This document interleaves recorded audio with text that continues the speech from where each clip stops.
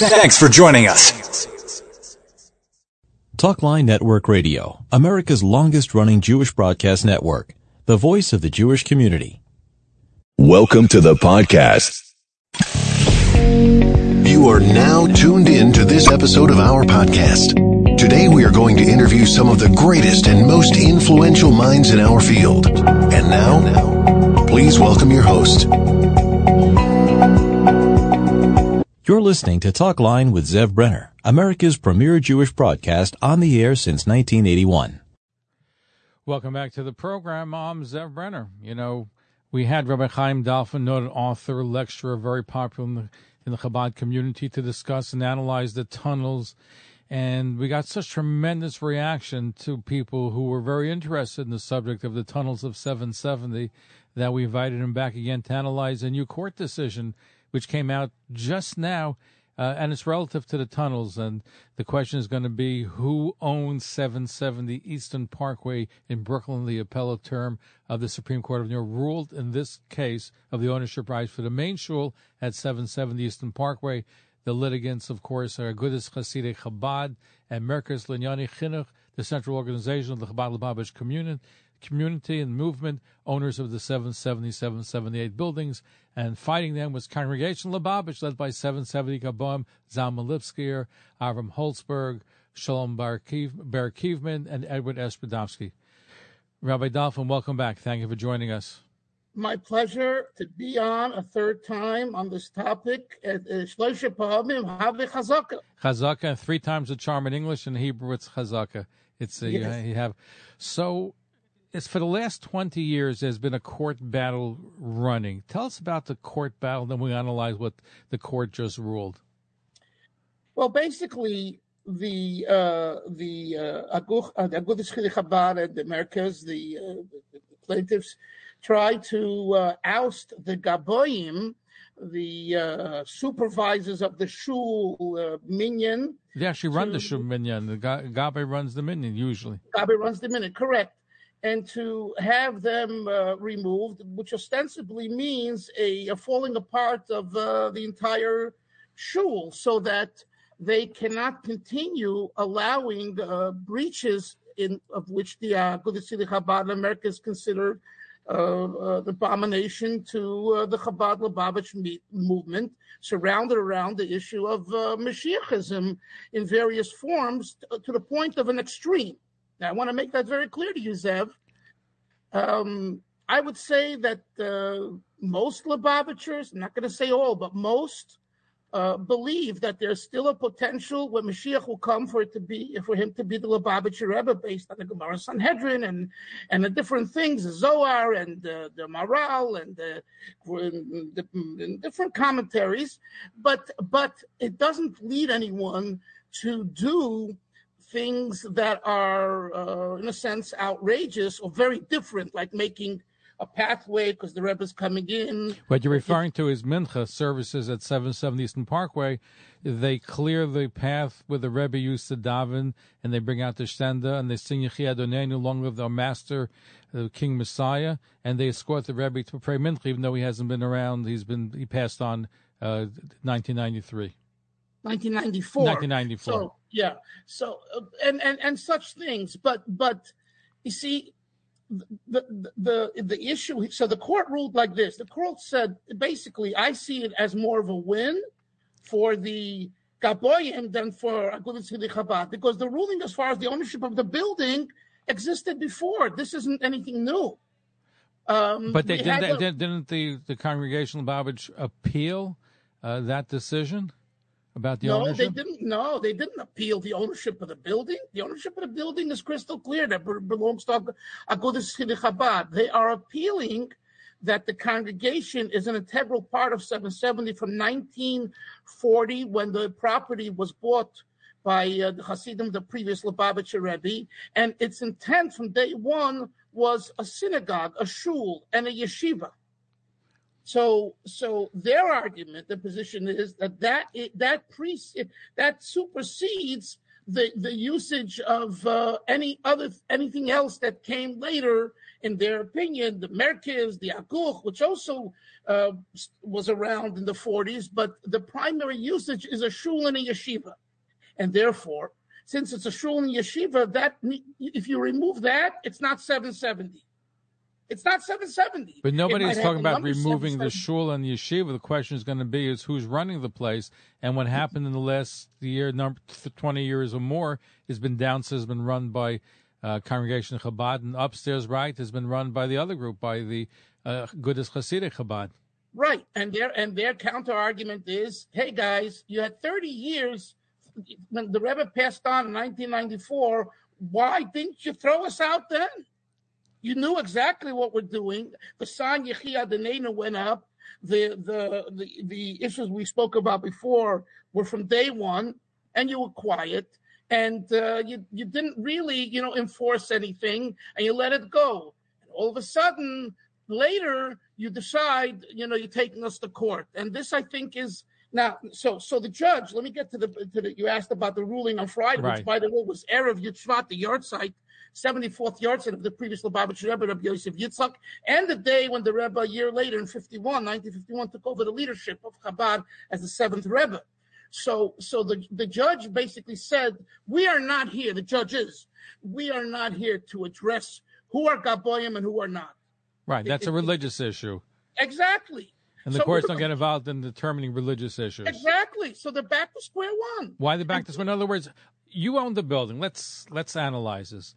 You have a group that owns the building, right? A Gudas Hasidic Chabad owns the building. They can determine who comes into the premises. They can determine who's going to have leadership in the building and who's going to run services. Correct. The law says that they own it. So how could Congregation Chabad believe that they have a victory when the truth is all that the main group has to do is say we're not letting you into the building, and they have every right to do so? Okay, and that Zev didn't change from before this hearing. But weren't there eviction proceedings also against the Congregation Lubavitch? No. There was no eviction. Well, maybe they started, but the Congregation Lubavitch went to court. And guess what? They can appeal this, and then they can go. There's two more levels of court before it goes, I think, to the state Supreme Court. And this can go on for another 20 years. And what I see, Zev, in this is that the judges are saying, guys, get your act together, go to a Bezdin, go to a Jewish court, and work out this issue. Now, if they want to, proceed with eviction and getting a marshal, it will cause World War III. Trust me, it's going to cause such a fight. It's not worth it. It's not worth it. What we need to do, Zev, is we need to get the leaders to compromise. We need to get the leaders to compromise. You know that the leaders of Agudas Hasidic Chabad are 86, 87 to 90 years old. And so they brought in new people. Okay, the younger new people, hopefully they have a different approach to this issue, and they could. But in effect, Rabbi Dalfin, isn't there a compromise upstairs, Agudas Hasidic Chabad, downstairs Congregation Lubavitch, the Mashiach movement? Isn't that the de facto compromise that has been in place? It's been in place only by pressure, there's no other choice. In other words, the main shul is the large shul of 770 downstairs. It's like whoever is in charge there is the king. Upstairs is, a little room, and you have nowhere else to go. You go upstairs. So it's seen as a second tier versus first tier. Now, explain to our audience that in the court ruling, there's 770 Eastern Parkway and 778 Eastern Parkway. What is 778 Eastern Parkway? So 778, the building it used to be a building. And that famous lawyer, Bronfman, what's his name? Ben Brafman, okay. He used to live in 788, and he said he remembers hearing Ufaratsta coming from the Fabrengens from 770. So it was a building, and it basically became offices, Chabad offices. So the Merkez Leon Chinuch has their office there, the Agudas Hasidic Chabad's offices, and the Rabbi Yochanan, who the Encyclopedia of Chabad Hasidus, he has his office over there. Other offices in English has their offices there, and now the offices have been, renovated and made nicer. So, and the bottom the basement of 788 is where they expanded from 770 way back in 1968. That was, I think, the first expansion. They expanded, and then they had a second expansion where they went all the way back, and that made the large base medrash. So there's a connection from 778 to 770? In the basement. Through the basement. Yes. Okay. Not a tunnel. I just want to clarify. It's not the tunnel. It wasn't dug. No, it's not. It's not the tunnel. It's not the tunnel. Were they trying the buzzword, the tunnel. Were they trying to connect the tunnel to 770 and 778, or just to 770 originally? Well, no. I say tongue in cheek, of course. Yeah. Yeah. Right. So 788 became ostensibly part of 770 because the base medrash in the basement, the large shul, runs through the entire area. So the court ruling. So this is according to the ruling 778. Even the Mashiachistas believe 778. They ceded to Agudas Chasidei Chabad. Yeah, and even more so if you read the ruling. More in the ruling, it's a long, I think, 20, 30 pages. And the ruling says that they have the 302 or something. Kingston Avenue. Okay. Yeah, and so the Gaboyim made their office over there, and the court said, no, that belongs to Agudas Chasidei Chabad too. And my understanding is from talking to one of the people involved on the Congregational Lubavitch side that they're conceding to giving that back to Agudas Chasidei Chabad. Okay, so the only thing they don't want to give back is 770. That they won't concede on. That's right. So I asked you this question earlier. What stops, and I'm wondering, the tunnels situation, the digging of the 770 tunnels has gotten worldwide attention, and there were some very strident statements made by a proponent who were opposed to the young Israeli students digging the tunnel to connect to 770 from a dilapidated men's mikveh next door. Does this whole escapade with the tunnels make the Agudas Chasidei Chabad to become more determined to lay down the law as far as entrance and dealing with 770 now that the court did rule in their favor primarily? I think that the ruling came like a week after the tunnel situation. It's no question that it was expedited because of the worldwide attention to the tunnels. However, these tunnels, it was blown up, okay, and that's not the issue the Agudas Chasidei Chabad is concerned about. That was a safety issue, a building codes issue. Will this building stand or, God forbid, fall because of safety? So they got in there and they took care of it and they fixed it up. The issue still remains as far as, what can be done in 770, what shouldn't be done. The Agudas Chasidei Chabad wants, like you and I, go to a normal shul. We just came from Mincha Ma'ariv, where things are normal and there aren't outrageous things. And when something outrageous happens in our shuls, usually they're escorted out and they don't do it again. And if need be, there's security. Okay, that's what the Agudas Chasidei Chabad wants. And I would say that's what the Gaboyim want. Zev, we are not dealing here with the average Israeli student. I want to make that clear.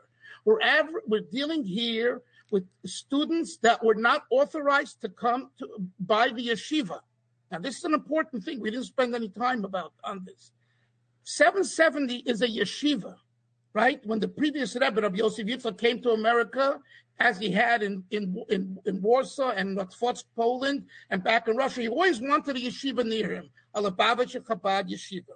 So he has the yeshiva now in 770 in 1940s, right? And that's where Shlomo Kalbach ended up going. He learned in that yeshiva. Shlomo was not an official student, but he learned his brother Elichaim Kalbach. Didn't Shlomo also learn with the? No, he used to come in and learn, but he was a student in Lakewood till 1948. No, but after Lakewood, I think Rabbi Kotler was upset that he went to Chabad.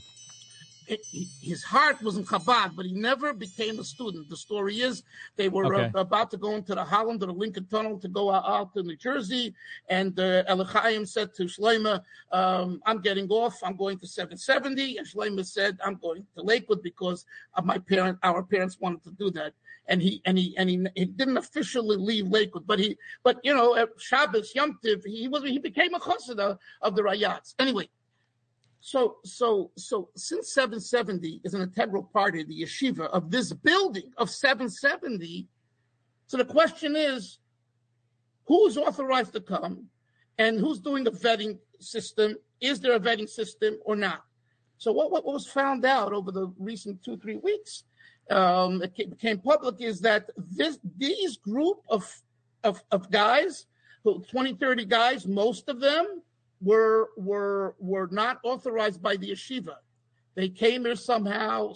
In other words, they weren't sent by the yeshiva in Israel to come to 7-7. They went on their own. That's right. Right. Our guest they're the problem, and they are the problem. Our guest is Rabbi Chaim Dalfin, known author, lecturer. We're looking at beyond the tunnels of 770. Who owns 770 Eastern Parkway, worldwide headquarters of the Chabad Lubavitch movement? So you have, even with the Mashiach, those that believe the Rebbe is Mashiach, you have different divisions from what I understand, right? Some believe that the Rebbe didn't die, right? That he's still here amongst us. Some believe that he's Mashiach. Some believe, like you said, that he may come back when Mashiach comes. So the different gradations. So who exactly are the main congregants that are going to the downstairs to the congregation Lubavitch? I would say those that believe that when Mashiach will come, God willing, speedily, he will be the Lubavitcher Rebbe. But don't almost all, even those that belong to Agudas Chassidic Chabad, don't they believe that too? That better candidate to be Mashiach than the Rebbe? Right. But the difference is that the majority that believes this, they've allowed others who have a more rigid and extreme belief to also express their feelings. And that's the issue at hand here. I think, Zev, if that wouldn't have not been the case all these years, if there was no shvil, there was no kosher bracha, and there's no lulav and esrog and all these things, they pretend the Rebbe is doing these things. If these things were not happening, we wouldn't have the situation today. Now, we would not have the situation. And according to COL, which covered, of course, the ruling of the court in this matter, they mentioned that a lot of the de facto control over the shul, including rough Bachram, I'm reading, quote, believing the Rebbe is physically alive, having banished people from the premises, exercised violence, and dug the infamous tunnel to expand 770. So they're pinning more than just the Bachram. They're saying there's a whole group that could be violent. And Tom, people sent me after our last interview, there had been some violence by some of these Bachram and others against those that don't follow their path. So there seems to be some other issues that are at play here as well. Zev, I just got this morning, videos of such skirmishes, and you could see who these people are. And they are, and they're called by, you guys are the vandals and the terrorists who made those tunnels. So I disagree with the assessment. It's not the average Kronites Mishichist, technically. It's the extreme individuals who are not authorized. And we see their faces. We know they are. And in fact, one of the Congregation Lubavitch leaders said out loud, I'm going to call the police and you're going to be arrested. To them, to the boys. They set up a table in the Rebbe's chair as though the Rebbe speaking to them. And but I do want to say, since you mentioned it, this idea of hitting and fighting is outrageous. And no one has a right to hit anyone. You can call the authorities. That's we're in America. And you let the police deal with it. If the rabbis authorize it, which in last week the rabbis of the community did that, let them deal with it. I mean, to beat up boys that get in the way of the path and do things like that is not acceptable. And anyone on any side has to be outspoken against that. But what has been done, because this has been going on, this is not the first time. So the talk is good and talk could be cheap, but what's happening Lamaisa to make sure that this violence doesn't happen? This is part of the bigger picture. Right. So Lamaisa, they conceded to give back the Kingston property to Agur. There's a talk about coming to the table to minimize some of the Mashiachistic things in 770, not to completely eradicate it yet, and they're willing to tone it down, is what you're saying. Tone it down, have new elections for Gaboyim, and I believe have younger Gaboyim, more middle stream, Gaboyim, who will be able to sit and talk together and put rules into place. It's hard for me to say today, Zev, right, that there'll be a time that there won't be any Mashiachistic maneuvers at all in 770. I can't say that in good faith today. I can't. And I think that Agudas Hidduch Chabad knows that if they were to make a complete ban and eviction and things like that, it'll only backfire. And I agree, it will backfire. Again, most people are not fighters, but when you go against the underdog and you clap and you bang and you punish and you hurt the underdog, that's when people come out and they give money and they give support, because no one wants to see the underdog destroyed. So the best thing is mitigation. We need to mediate and mitigate. You're talking mitigation, not litigation. But here's the question I have from you, Rabbi Dalfin. You mentioned there are going to be elections for Gabam. Who is instituting that? Is it the main group of Agudas Hasidei Chabad? Is it Congregation Lubavitch? Who is making determination about elections for Gabam, and who's going to decide who's going to be eligible to run for those positions? It's called the Crown Heights Community Council. They are the umbrella organization over Crown Heights. Which itself is going to undergo an election process right now, right? Right. But part of that is choosing new Gaboyim. And part of that is it's choosing a third Rav. So the Crown Heights Jewish Community Council will determine who can run to be Gabbai of the 770 synagogue? The Crown Heights Community Council will determine who the Vada Kol is based on elections. But shouldn't Agudas Hasidei Chabad have a say since they own the building? Shouldn't they have a determination of who should be running for Gabbai? They never have until now. Doesn't mean they haven't exercised their right, but if they own the building, according to the law, so shouldn't they have a say in determining who should run for Gabbai? I'm just asking a legal question. Right. So the answer is Congregation Lubavitch is not under them. So either they remove Congregation Lubavitch if Congregation Lubavitch is not willing to give them a vote, or if they're going to not do that, then Congregation Lubavitch with the Vada Kol and the elections in the community. So here it is. We have a democratic system. What if the majority of the Crown Heights community votes in 3 Gaboyim who are pro-Mashiachism, not extremism, pro-Mashiachism? The congregation has spoken. The community has spoken. But the leadership doesn't have to listen to that if they own the building, right? Isn't the fight going to be who owns the building? Is it the formal organization or is it the Hasidim? That's really what it boils down to. Okay, and again, but the judges right now ruled they're not dealing with this particular issue because it belongs in a bezdin. It doesn't belong in court. That's what you started off by saying that because you read, I think it's crystal clear, even though we don't understand all the legalese of 20, 30 pages. Well, the court cannot determine who a rabbi is, somebody who can determine who kosher is, and they can't determine who a gabbai is. It's a religious function. They can determine the real estate issue, but as far as who has official religious status, the courts can't do. So being a gabbai doesn't make you own. Listen, I've been a gabbai in a shul. Does that mean that I own the shul because I'm the gabbai? Of course not. Okay, so that's what I'm trying to ascertain over here. They own the shul. Somebody being a gabbai, why does that confer on them ownership? I'm trying to understand that. Okay, because they don't have ownership, but they are gaboyim of this congregation, which has been here since 1940. And were these gaboyim elected at one point? Yes. Okay, and elected by whom?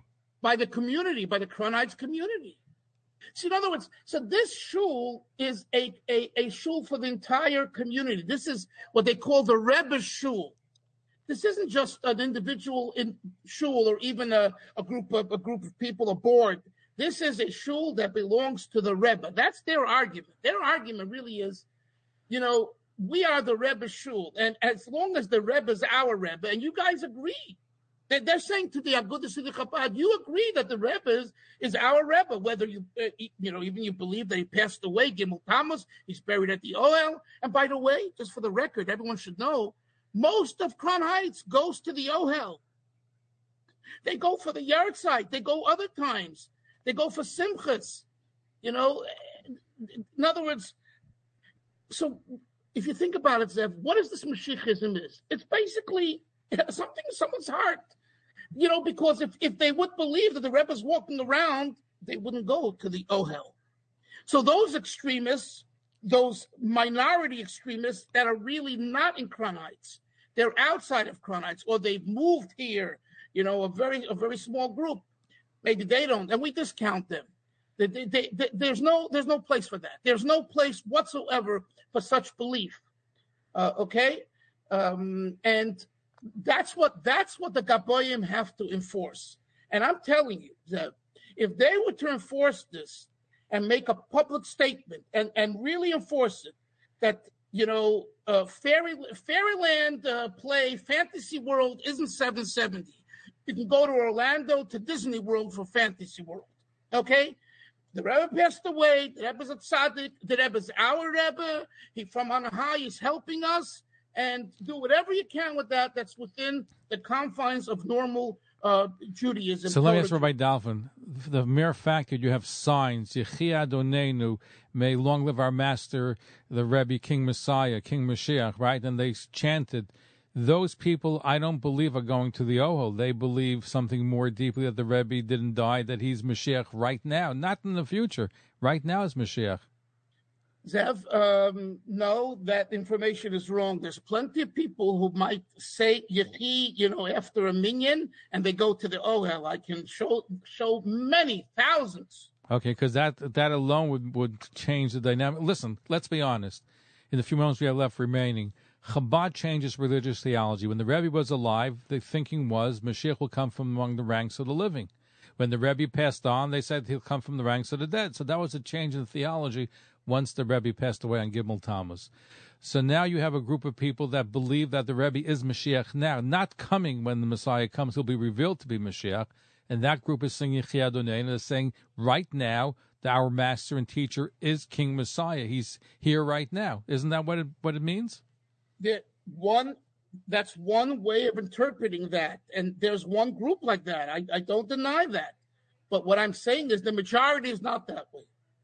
And the majority who might say Yechi or sing along Yechi knows very well the Rebbe passed away, okay? And they go to the Ohel. Do the majority say Yechi at 770?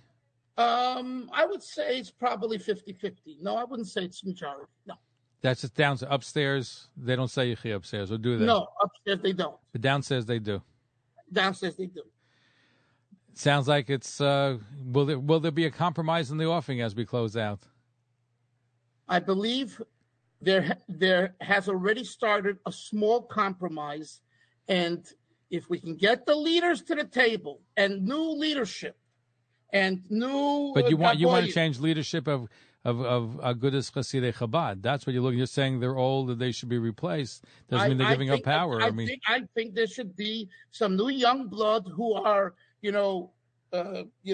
tolerant and who could work together. I've gotten calls from friends, people who say, Rabbi Dalfin, what happened to you? How can you give any support to this? I said, I'm not giving any support.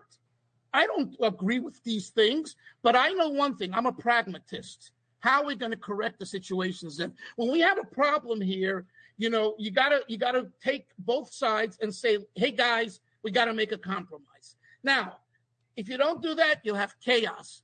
And chaos isn't an answer. Eviction is not an answer. These are brothers and sisters, and we have to work together. Rabbi Chaim Dalfin, Noto, author, lecturer, thank you for shedding some light on a recent court ruling. Yes. I want one more thing. I want the people, listeners, to know that many of my written works indirectly touches upon this. Like I have a book, To Be Hasidic. I explain there what is a Rebbe and what is a Mashiach. So I think it's a good advice to start learning and understanding more of Chabad theology, not to become a Chabadnik. Chabadniks. We don't need more Chabadniks. Okay? We have enough issues. But to understand, to learn Hasidus, to understand the Rebbe's Torah, and, I'm a Flatbush, I'm here, there. Lakewood, you can't imagine, Zev. There's a lot of people that are very interested in Chabad, but what they call normative Chabad. So I want to encourage people. Normative Chabad is non-Mashiachas Chabad, is what you're saying. Right. And I'm coming out with a book, Chabad and Aguda, this week. So, I'm trying to build bridges. I've done already Satmar Lubavitch, Lakewood and Lubavitch, Torah Vadas, Rabbi Hutner and the Rebbe, Rabbi Soloveitchik and the Rebbe, Rabbi Shlomo Karlbach. And we continue trying to bring Jews together. Rabbi Chaim Dalfin, thank you for joining us. Sei gesund, Zev, always good, and we should have only good news. Amen. Thank you for tuning in to Talkline with Zev Brenner, America's premier Jewish broadcast, the pulse beat of the Jewish community. For continuous Jewish programs, TalklineNetwork.com, or our 24-hour-a-day listen line at 641-741-0389. For past shows, you can find us on iTunes, Spotify, Amazon, YouTube, Instagram, and all major podcast platforms, or jewishpodcast.org. Thanks for listening to the TalklineNetwork.com. Follow us on Facebook, Twitter, and Instagram.